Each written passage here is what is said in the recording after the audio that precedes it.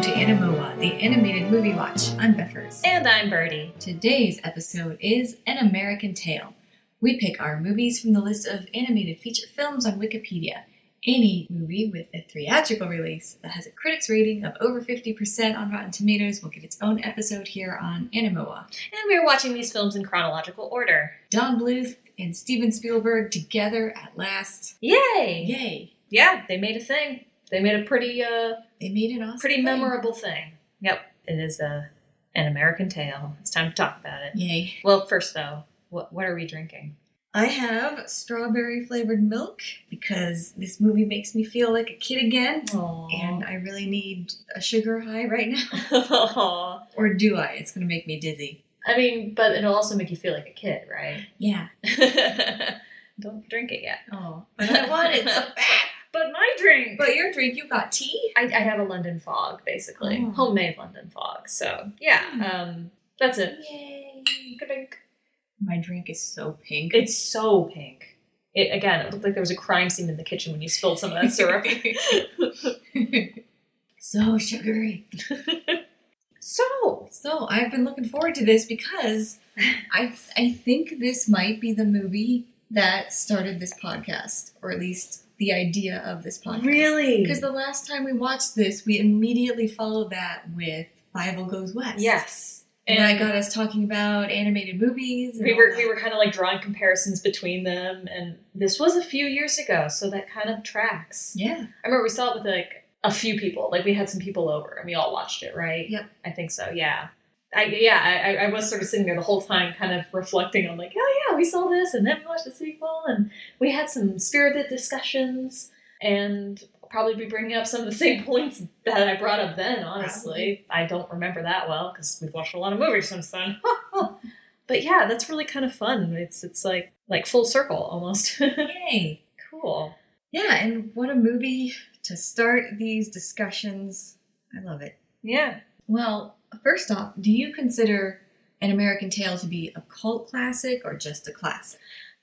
It's weird. It's a weird one because it was incredibly successful at the box office. Again, this was like one of the only, I think maybe the first non-Disney animated film to like kind of put them in their place. To just be like, hey, Disney, guess what? I thought The Secret of NIMH did that. Not financially. Oh, not financially. Financially, Yeah. this kicked Great Mouse Detective's butt. Wow. But critically speaking, Great Mouse Detective did better than An American Tail. Critics did not necessarily care for An American Tail. Siskel and Ebert gave it 2 thumbs down. Did they say why? It's kind of weird why. They on the one hand, they said, like, this is clearly for little kids, and on the other hand, they were like, this is too dark for little kids. It's like, okay. Make up your mind. Exactly. Fucking critics, am I right? And it's at the same time, I kind of see where they're coming from, because it does have some weird tonal stuff that happens in it. Yeah. In terms of, like, how it does sort of present itself and how it is through Fievel's eyes. And it is, like, very, very, like, a lot of stuff is very for kids. And then at the same time, so much of the material, especially as an adult, you're like, oh my god. And, like, sometimes you didn't even catch some of this shit when you were little. Do you have an example? I mean, like, the political stuff, the fact that they're all talking, like, in the There Are No Cats in America song, they're all just talking about all their friends and family who died to cats. Like, I didn't really catch that when I was little. Like, I knew they were, like, just talking about bad stuff happened and cats are bad, but I don't think I really understood, like, oh my god, the cats are just eating them. Like, because I was pretty young when I would have been watching this. Oh, so if they're not explicitly saying, oh, the cat ate my friend. Yeah, it just don't get it. It just sort of was like flying, and I get that. When you're really little, stuff like that does kind of fly over your head. Mm. And the fact that why is there a dead mouse on the table? Yeah, that's a corpse! There's a corpse in this movie, just on the table. They're having a wake. I mean, yeah, but Jesus. And yeah, just stuff like that. I don't know. And then, like, you know, just sort of like the darkness of the American dream and how difficult it truly was to achieve that, and just the idealistic views of people, immigrants coming over, and then the harsh realities they actually faced and stuff like that. That's some dark fucking material. Well, I thought it was portrayed in a good way for kids. Yeah, I mean, it's could have been history. darker. Yeah, that's true. You gotta learn history. Yep.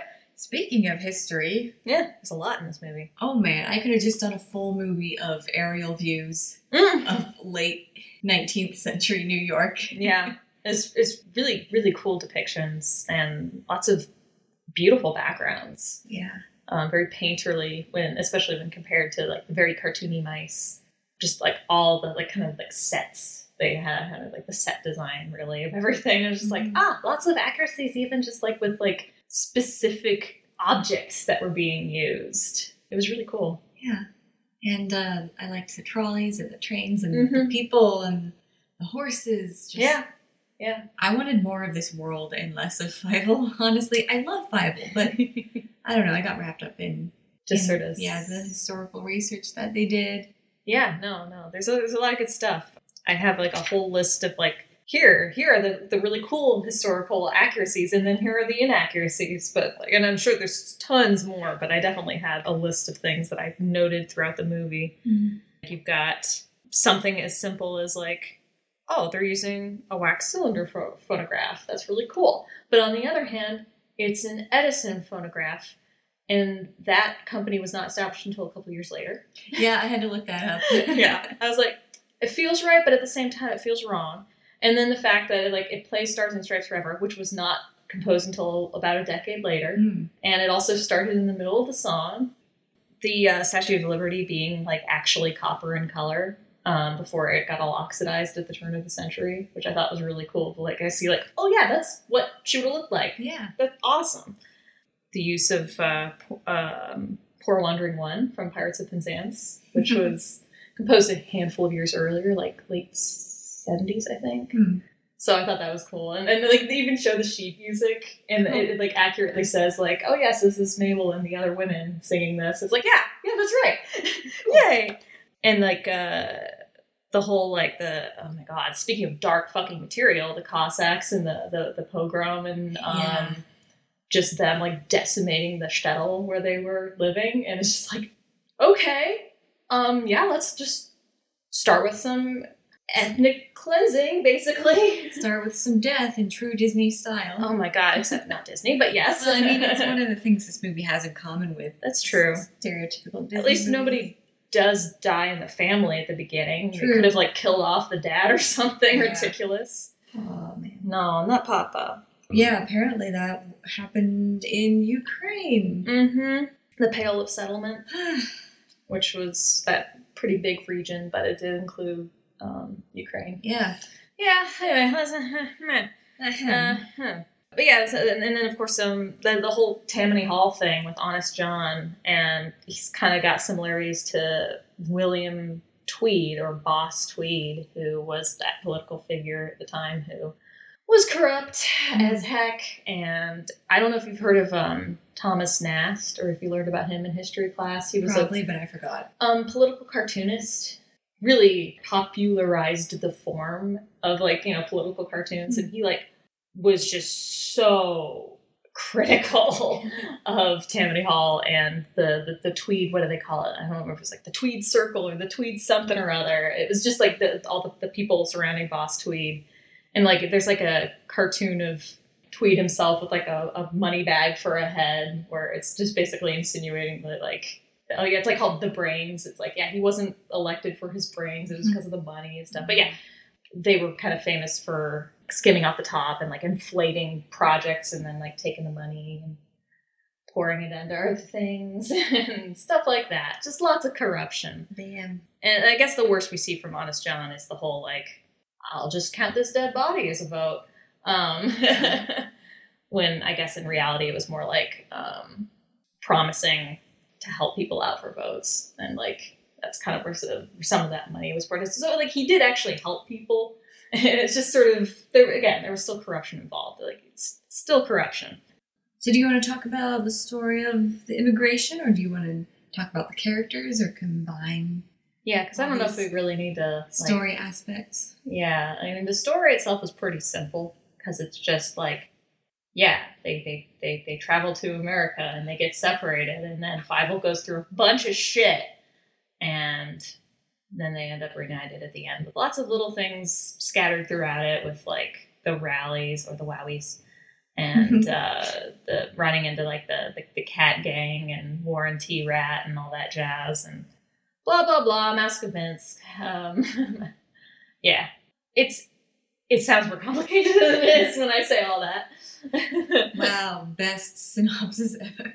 I mean, we don't need to do a synopsis. Everyone's seen this. Yeah, I think it's interesting how Fievel keeps getting in trouble and also saving himself by the fact that he keeps wandering off.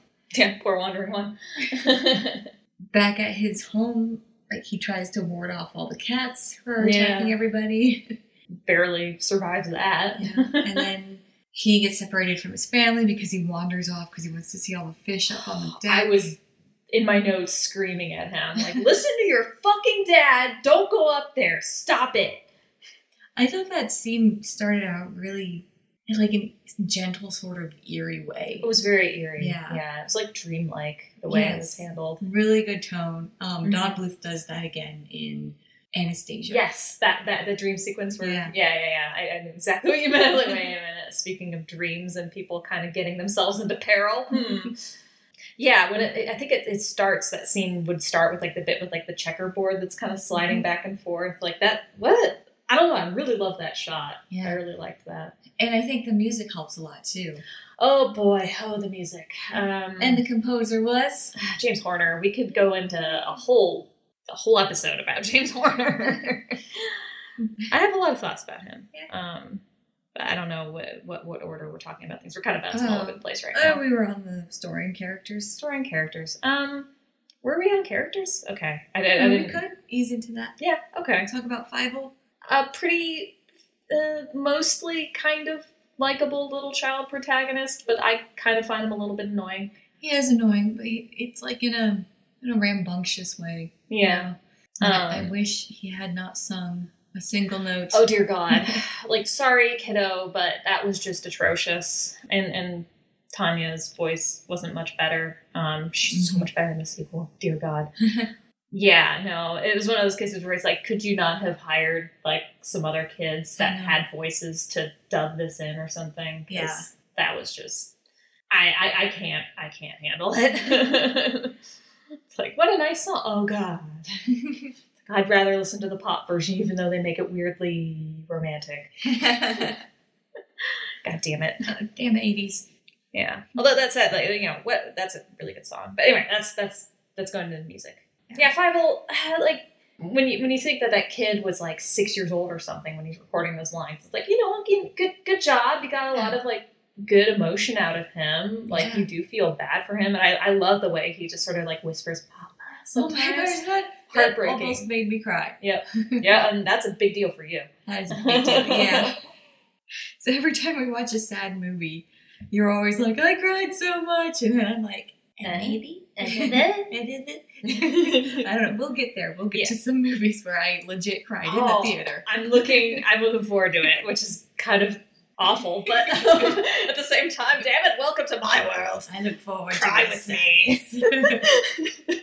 Yeah, no, like, you root for him, and he's got a cute little design. I love the floppy hat. I love the long sleeves. It's just an iconic, sweet little character. And speaking of, I guess, just character design in general, the apparent like art direction for this film was to go more towards like old school Disney as opposed to kind of like the more modern look of like animated films. I think they pulled that off. And they did, and I think it was a good choice. And also, animation-wise, there's other stuff to talk about, but we'll get there. Back to characters.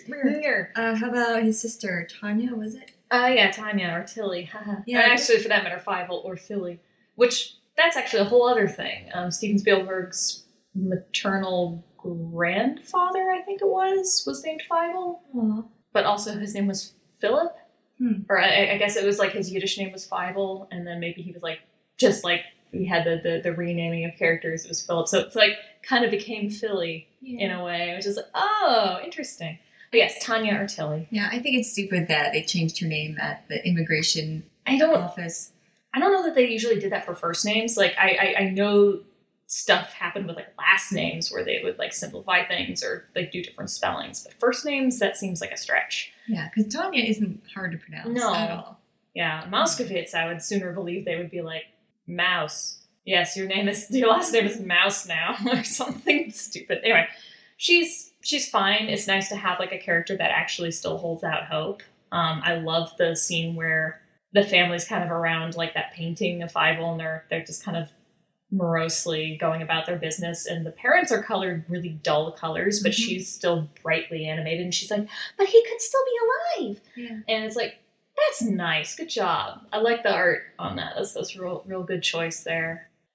I like her better in the sequel. So Yeah. How about his parents? Are they not adorable? I love Papa. Mama's fine.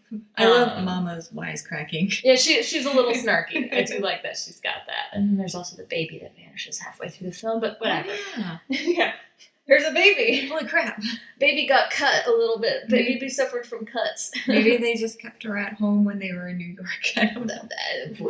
Kept her at home with like a mouse housekeeper, a mousekeeper. I don't know. Mm-hmm. Anyway, but yeah, Mama's fine, but Papa, holy shit. What a great character. I love his voice. I love his animation. I love, like, I want to hug him. I want to hug from him. I like his beard. Yeah. It's all the way around his face. Kind of like, yeah, it just frames his entire face. Voiced by Nehemiah Persoff, who's still alive. Ooh. And is, 102, I think? Jeez. Yeah. Like, that's just so amazing to me. I guess he was the Papa in Yentl. Oh, okay. All right. Before that. Yeah, that makes sense. Yeah. And so I think that might have been like why he was cast as Papa in this. Obviously, he's doing his best for his family, and yeah, he might have been wrong about there being no cats in America, but I just feel bad for the dude. Like, worst fear ever, losing a child and not knowing if he's still alive. But they find him, and he gets to be part of one of the best reunions in movie history. One of them.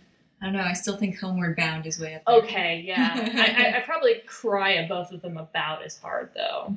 And I think I'll touch more on that with the music, because I think that's one of the main reasons. But, cool. Anyway. How about Bridget and the one guy? Tony the Pony. The guy who talks like this all the time. Yeah, it's really annoying. Voiced by a woman. Oh. That's why it annoyed me. Who, incidentally, is the mother of Mae Whitman. Oh, okay. Yeah, Pat Music. I just thought that was a really fun trivia thing. And it also made me realize, oh my god, we're like about Mae Whitman's age. We're like a year older than her. That's weird. Okay. A lot of the side characters suffered from, like, they don't get much depth. They're just sort of there to progress the story, and they get reduced to just stereotypes. Yeah, I had a problem with that too. So many stereotypes in this movie where it's like, some of them are like, okay, I get why we're doing this, because we do have to do shorthand to, like, get this shit across, and it is the 80s, so we're not sensitive about shit. Mm-hmm. But it's the 80s, and we're really not sensitive about certain things, and I'm just like, this just feels like the fucking Pound scene in Lady and the Tramp all over again. Yeah. With all these characters. I feel like Honest John might be the most, like, okay, drunk Irish dude, okay. Yeah. Ha ha ha, I guess. Tony and Bridget, whatever. I couldn't give two shits about their romance or whatever. Their romance was hilarious. It was just instantaneous and stupid to me. Yeah. I don't know. I don't have patience for that shit anymore. And I noticed Bridget has that purple eyeshadow that all the lady characters have. They acquire it as soon as they start making eyes at someone. Yeah. It just spontaneously appears. Yeah, she got that glamour shot where it's like, hello, furries. Oh, no. Look at your men. Now back to me. I blame animation for furries. I mean, yeah, 100%. We've already talked about this. Okay. Talk more, no. No, we're good. The one stereotype I actually kind of liked was Gussie Mouseheimer. Oh. Because, Well, that's what I was going to say. It's Madeline Kahn. We love making fun of rich people, so. Yeah, she's rich, and she's basically just reprising the exact same voice she used in Blazing Saddles. So, forgiven. Instantly. We don't care. It's a wowie. It's great. Oh my god, it's so hard to say. Secret weapon? The secret weapon. That's why is that so hard to say? But yeah, in the dramatic way, it's like that's something we quoted a lot when I was younger. Release the secret weapon. Yep, classic. And yeah, her delivery is just delightful throughout. And it's interesting because she does actually seem to care. She actually, I think her heart is in the right place. She is a little bit like, okay, yeah, she's a rich person and a little bit above it and kind of like, ooh, kind of like sideways glances at some of the lower class, but she does want to help. So I thought that was interesting. The thing is, she acknowledges her privilege, but then she goes around and flaunts it. Yeah. And makes people think that, oh, I know what's best just because I have everything I ever want. How about Warren T. Rat? Spoiler alert, he's not a rat, he's a cat. Oh my god, he's like the smallest fucking cat ever, too. I don't understand the scale in this movie sometimes. Usually the scale's great when it comes to like backgrounds and stuff, like when we're looking at the mice versus like the world around them. It's fantastic. But when it comes to the cats, sometimes things get just sort of weirdly exaggerated and strange. And in his case, he's too small, when usually the cats are too big. Because, like, I guess, yeah, they're supposed to be scary predators, so they're exaggerated. Well, I guess Warren is like the runt, and so he can pretend to be a rat because of his size, but maybe it also gives him a complex, so he feels like he has to be the big man. Well, he definitely has a complex because he's like pretending to be this educated, literate kind of person, like quoting Shakespeare and stuff, but he's wrong when he quotes the Shakespeare. Like, what is that? Music be the food of the food of love, play on Macduff. Like, okay. Let's just combine different plays, shall we? Yeah. And then you have Tiger, who I'm guessing is like the big chonker. He's like I would say he's a Maine Coon, except his ears aren't big enough, but he's the big old fluffy cat, and he wears a t-shirt for some reason. They all wear t-shirts. T-shirts weren't a thing yet, but whatever. More fun little anachronisms. But Tiger, we didn't really finish talking about Warren T. Rat. He's like a serviceable villainous kind of character. I like the idea of what he represents with this kind of racket that he's got going on, where it's like, yeah, I'll pay you, or no, you pay me for protection, and he doesn't do shit. Yeah, because he's one of the cats anyway. And then Tiger. Yeah. Tiger. He's pretty lovable. Dom DeLuise being Dom DeLuise. Exactly. That's about it. Yep, that is about it. He's got some interesting little kind of neurotic quirks. You notice he was a nail biter. He's like spitting his nails out all over the place. But yeah, he's quirky. He seems like a cuddly dude, you know? Just like, I love the beginning of their song, that duo song, where he's just like, I like butterflies, you know, and it's just really cute. And like, I was like, me too. And he just starts laughing when he's like, what's your favorite book? He's like, oh, doing that thing that he does when he laughs. I think we pointed that out with Jeremy. Yeah. When he has his weird, like, kind of laugh. In this movie, it made me think more of All Dogs Go to Heaven. Which, I haven't seen for so long, so I can't even compare. I did not watch that movie that much. But will we see it? Did that one make the It cut? Does not, but I plan to do a special episode, maybe for our 100th episode. Yeah, I've also got something else in mind that I'm like, I think I want to talk about this one. All right. I might even mention it during this because this person might come up. Anyway, Tiger, again, I like him better in the sequel. He does, he's funnier in the sequel, and he's got more of like an arc.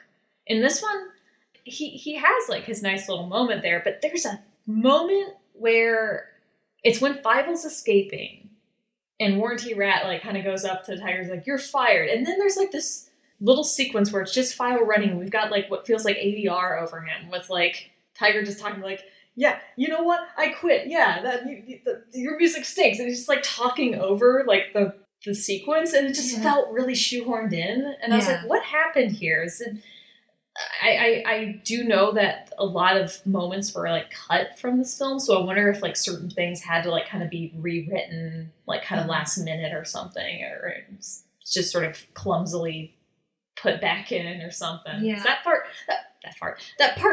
felt really weird. I was very confused by that part. Maybe that contributed to the critics not liking it as much. Yeah, maybe some of these cuts, it did make it a kind of short movie, but at the same time, a tight movie, you know? So, I don't know. Maybe it would have felt a little too bloated with all the scenes that they didn't. What was that? Are you a little tiny dinosaur? What the fuck? I hope the mic picked that up.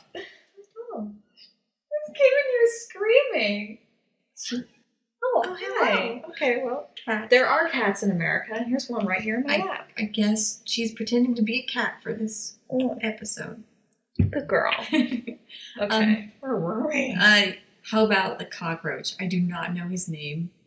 Digit, I think. Digit! Yeah. I like him. I don't. He doesn't look like a cockroach, and so I can get on board with him, and I like his little electricity thing he does. He reminds me of the cricket from Mulan, in the way he looks. Not to me. Yeah, to me. And he kind of also reminded me of like Bartok from Anastasia, and that he's just like this little weird sidekick dude who... Well, it's an animated kids movie, and weird little sidekicks are par for the course. Yeah, I mean specifically like a Don Bluth one though. So yeah, for that matter, even kind of like Petrie, I guess, just weird, quirky little fucker. Well, this is a Don Bluth movie, so yeah, I don't like him though. Oh, I just didn't care for him. I was just like, what the fuck is your quirk? Why are you twitching while you're counting, and why do you have electricity running through your antenna? Like, I don't get it. I do not get it. You don't have to get it. He's special. Okay. There are a lot of things where I'm just like, I don't fucking get it. What are you doing, movie? Okay. Animation? I'd like to talk about the rotoscoping. Yeah, so what kinds of things did they rotoscope? There was... The people, for sure. The people... certain... I assume, like, things like the train and, like, the trolleys and stuff. Probably, like modes of transportation. I don't know if the horses were, off the top of my head. I don't think they were. The Statue of Liberty definitely was, especially with that panning shot at the end where we're like going around it. That's going to... Asa, can you not? Can you not? You're making noises. I mean, if you're going to rotoscope something, it should be something as recognizable as the Statue of Liberty. Yeah, and if you don't want to mess that up. No, and if you are going to be doing a shot where you're actually like rotating a camera around a thing in space, then fucking rotoscope it instead of just like, how do we make this work in 2D? There was a random basket. Yeah, the random basket's probably like the most pointless rotoscoping that they did. It's like, why? It's so obvious and weird. And then they rotoscoped the Mouse of Minsk. They sure did. They apparently... Oh, and also the boat earlier. But yeah, I think they made models. I think there's like an actual like sculpture of this Mouse of Minsk thing. And yeah, they basically filmed it and then did the cell painting over it. It looks so terrible, kind of, but also scary. Yeah, that's the thing is I think, with the exception of things like the basket, where like little things where they really didn't need to be done. In the case of the humans in particular, and maybe like the large objects, and then also the Mouse of Minsk, that was successful because kind of similar to Secret of Nim, where we had like the tractor and the humans like had their own world and all that stuff was rotoscope. It just made it feel so alien to the mice. And I like that. Yeah. And the Mouse of Minsk is supposed to be fucking terrifying, especially it scares the cats away. It scared me. Yeah, dude. It's scary. I thought I would have nightmares about that. Oh, and it roars in this this way. I can't even makes me think of probably like I bet they use the sound effect for Dinosaur in Land Before Time when that comes out.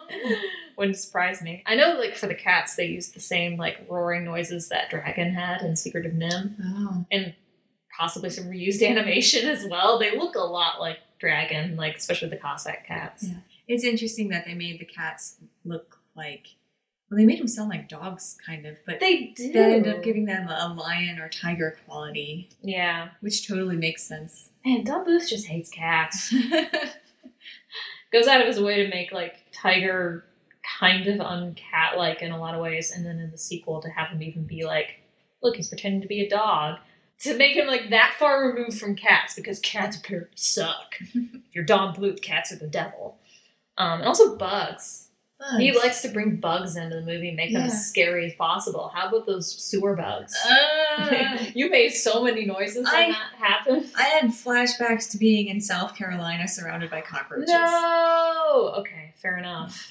Yeah, it very much reminded me of the spider in Secret of Nim as it approached her. They all these sewer bugs. Very effective and creepy animation. And then there's the creepy sewer fish thing that eats them. Yeah. What the fuck was that? It was scary. An eel? Maybe? Yeah, it was like a really long fish, but it wasn't an alligator or anything. I don't know. But yeah, talking about the animation and like the kind of success of like this kind of older school feel for it. I loved the animation of like the waves during the ship sequence. Like when they came alive. Yeah, when they're basically fucking like evil Poseidon. It felt like a Fantasia or something, with just like how dramatic and epic it all was. And then just like, gosh, effective use of light. They always had that like kind of dramatic backlighting with all the cats when they're like showing up and all fucking things up and terrifying. The light and the sparkles of like the dawn when they find Fievel at the end. That made me giggle a little bit. No, it's good. It's good use of color. It felt like one of those filters you put on to make everything sparkle, like on your phone. Yeah, and but that they had to made me animate laugh. it. They had to animate it. But yeah. You know what? We missed one or two characters. I know. I was just sort of leaving it up to you. You're like Henri. Oh yeah, Henri. And Christopher Plummer. His song is one of the ones that, I mean, I think most of the songs get stuck in my head, I'll be honest, but then never say never. Ah, God damn you, Don Bluth, and your charismatic birds. He's got so many charismatic birds in his movie, and sometimes they sing really good songs. And yeah, he does. He likes birds and mice, but he fucking hates cats. And I think he likes dogs too, actually, just based off of what we've seen. Anyway, yeah, so Henri is a pigeon, and he's like, yes, the statue is my statue, and I am putting it together. It is my statue because I will poop on it later. Yeah, knock my tats on me. I feel like he's an immigrant too because he came over with the shipment that was the statue. I like that implication, and I like the idea that he is kind of like, oh yes, I am helping put it together. It's like that's kind of cute. It's kind of cute. And I do like that he pops up at the end to like kind of be like, look, it's completed, even though it was completed in '86 and actually constructed as well. But that's okay. The shipment did arrive in '85, so they're close enough. Yeah, close enough. My notes say that what happened in Ukraine was in '85. Oh, yeah. Okay. Sorry, we just jumped from France to Ukraine all of a sudden. We're talking about dates. Okay, gotcha. So that kind of checks out, but the technologies and the t-shirts and all that does not check out. Yeah, they had, again, for something that had a lot of accuracies and they like worked around it really well, they also threw in a bunch of anachronisms. It's like, okay. They done all right though. For that matter, Pledge of Allegiance. That also was not the right time for that. That showed up years later. And also broccoli. Broccoli wasn't a thing yet in the United States. Really? Yeah. No, not until like 1920s or something. Wow. Yeah. I don't know, something felt wrong about that. Today I learned broccoli was not a thing. I guess they didn't start growing it until later, like another wave of immigrants. And they started growing it in, California, I think? It's almost like immigration is great for this country. Bring over so many cool things. Yeah. Then you get to eat your vegetables. Be healthy. Immigration gave us broccoli. Not what I was expecting to talk about. So, what about Henri's lady friends? I mean, weird boob birds. They were hilarious, but they also creeped me out. Yeah, boob birds. And when they started singing, I was like, oh, it's the triplets from Beauty and the Beast. Oh, haha, yeah. Yeah, kind of. French triplets. What's up with that? What is up with that? Anyway. Anything else about the animation or characters or the animation of characters? I mean, not really. It's generally good stuff, but it's nothing, not too much that's like mind-blowing in terms of like, wow, look at this groundbreaking animation technique they used or something. Yeah. And now the music. Okay, I got two questions. One, okay. Favorite song with lyrics. 2, favorite orchestral song. Shit. I stumped you. It feels cheap to say Somewhere Out There because honestly, like, I like the tune and it's a great tune, but I hate when the kids sing it. And it's so fucking 80s when the credits version plays. Well, what about when Tori and Abed sing it? Well, that's the best rendition. And I always come back to that one whenever I think of that song. That's the one I think of. And it's so good. And it makes me cry. No, and honestly, God, it's such a toss-up. Because I love Never Say Never. because of just like how catchy it is and how upbeat it is and how positive it is. It's a nice little message. But There Are No Cats in America is kind of like one that just sort of pops up in my head and won't go away. Also, they're earworms for me. They're supposed to be. Am I allowed to say, like, oh, it's actually a song from the sequel? No, because we're not talking Damn about it. the sequel. Damn it. Because I like those songs better. When we watch the sequel, then you can choose. Yay! Because, yeah, we get to talk about the sequel. I'm so excited. I think my favorite song with lyrics would be Never Say Never, because it's a gentle, upbeat song. I like that. I love the end of it, too. Yeah, it's not like blasted in your head like No Cats in America. Yeah, fair enough. Okay, favorite orchestral theme? For me, it is when Fievel's in the bottle and he sees the Statue of Liberty. Okay, yeah. I almost cried. Yeah, oh wow, that one almost got you, did it?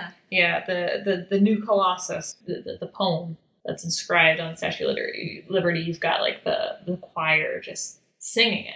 But the tune is a theme we hear throughout the movie also. Like there are a lot of motifs that we hear throughout the whole film. And it's kind of hard to pick anything other than just like the main theme of the movie. Because it plays like when they reunite too. That's probably the moment when they reunite is probably my favorite use of it. But that so then that is so your good. favorite theme. It's so good. Okay. It's beautiful. But yeah, James Horner, very talented film score composer because he was very talented in not getting involved with litigation for plagiarism. What? Dear God, this man borrowed from every single fucking thing under the sun, including himself. Like, as much as I love his music, it's just look at, like, pretty much any classical piece of music and it's like, oh yeah, James Horner borrowed that. Oh yeah, James Horner did something with that. And almost to a point where it's, like, painful sometimes to be like, oh God, I have heard this before. Buddy, come on, you knew better. You knew better than to use that. Even the Pathétique, Beethoven, the second movement, the Adagio, has elements of, well, rather the other way around, but somewhere out there has elements of that. It's the part that goes, it will, da da da da. Yeah. It like does that in the Pathétique. So it's like, wait a minute. And it's like, it's not always a bad thing. And he comes up with very memorable themes. That is something that he did, Rip, very successfully. I forget how recently he passed away. It's within the past, 10 years, I think. Yeah, the score he did for this film is probably one of its strongest points, in my opinion. Cool. As someone who recognizes a lot of the positives around this movie, but has to admit that it's not my favorite. Yeah, the soundtrack's probably one of my favorite parts of it. Cool. Yeah. It's just very emotional. Yeah. Very emotional. Well, I got nothing else. Well, then I have some fun trivia and shit then to talk about, I suppose. Let's talk about David Kirshner. Okay. So David Kirshner worked on the story for this movie and also would go on to work on story for other movies. He had already worked on some other things, like something notable that popped up in his filmography that I was like, holy shit, really?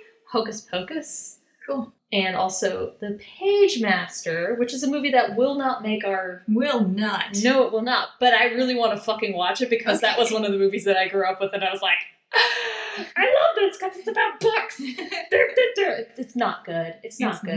It's not. It's actually pretty awful. But it's one of those movies that you forget how bad it is until you're watching it. I hope we can watch that for our 100 special or something. If we make it that far in the timeline.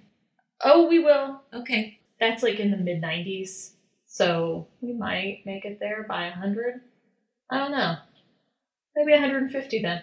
I don't know. I want to talk about the goddamn Page Master, damn it. Every 50th episode, we'll do an episode on the Page Master, I guess. Wait, every time we'll just watch it again and talk about it again. I like that plan. Anyway, David Kirshner, back to him. Sorry, not just a story guy, but also worked on... Well, I don't even know how to transition into this. You know what? Fuck it. He created the Chucky doll. Oh, no. Yeah. He designed it. I hate that guy. Yeah, no, this was him. And he worked on this goddamn story. like, okay, so no wonder some of this stuff is like 80s intense trauma shit. Yeah. What else do we have here? I've already mentioned a few of these things. Oh yeah, I mean, just talking about how successful it was financially. So the budget of this was apparently $9 million, and it went on to gross $84 million. Wow. For, again, I think possibly, I don't know if it was like the highest grossing animated film period at the time, but definitely higher grossing than anything Disney had come out with in like recent history. Like they beat the shit out of Disney. Yeah. And then eventually Little Mermaid came out. And Yeah. it's like, okay, sorry, just kidding. But before that, we'll get a few more movies that kind of give Disney a run for their money, which I think would include A Land Before Time, because I'm looking forward to that one. Oh, I kind of am not. I don't want to be traumatized. I do. No. Make me cry. Rip my heart out and stomp on it, please. Yeah, I don't know. I feel like this is what a weird episode. Like I want to be more enthusiastic about it, but I'm just not. I really, really love this, but I can't really point to any specific moments that really got me, except for that chorus. Yeah. Yeah.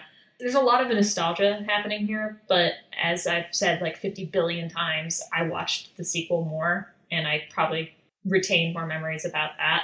The more you watch something as a kid, the more you're going to like it. Yeah.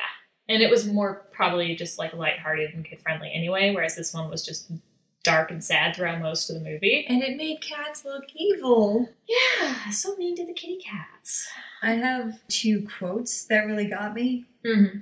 There's one where the family is leaving Europe. They're at a port in Germany, and I forget if they're seagulls or mice, but they're watching the boat. Seagulls. Seagulls, yeah.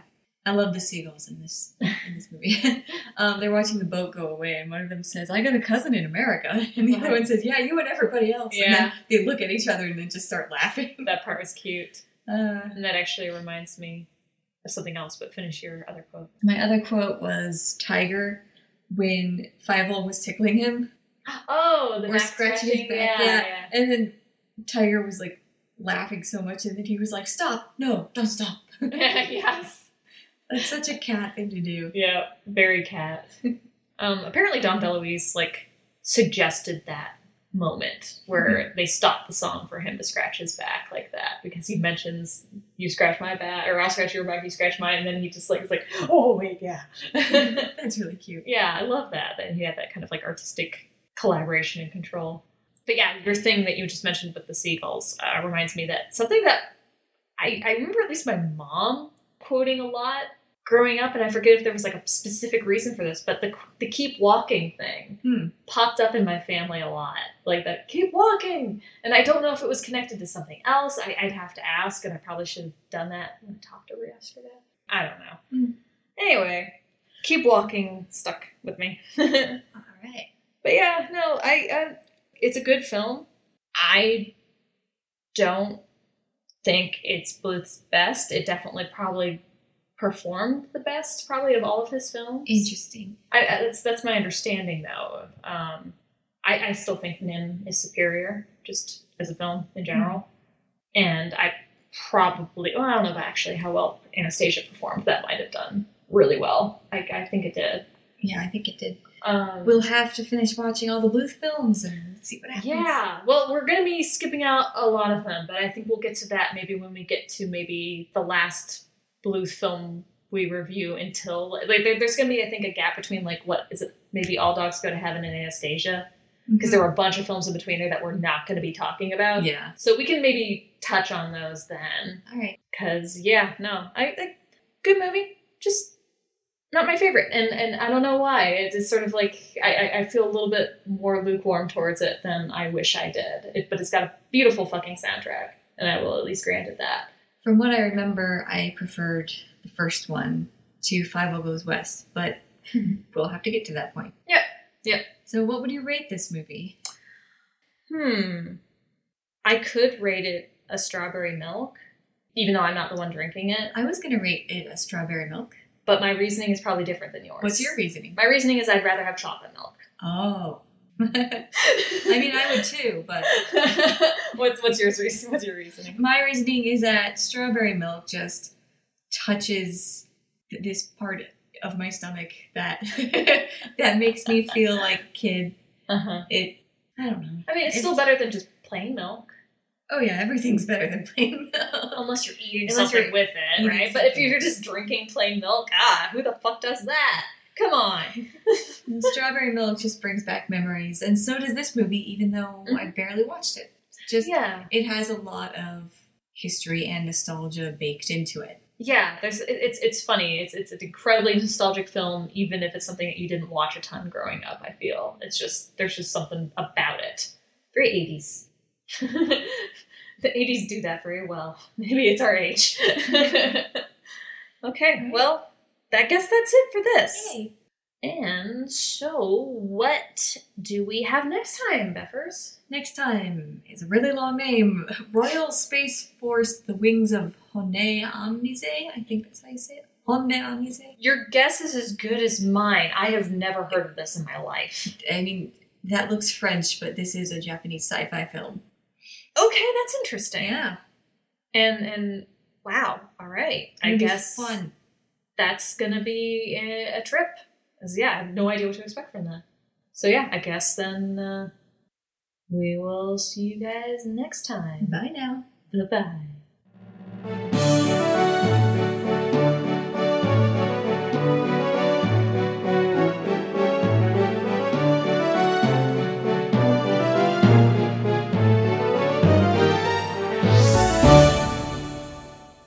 I don't know, maybe it would have felt a little too bloated with all the scenes that they didn't.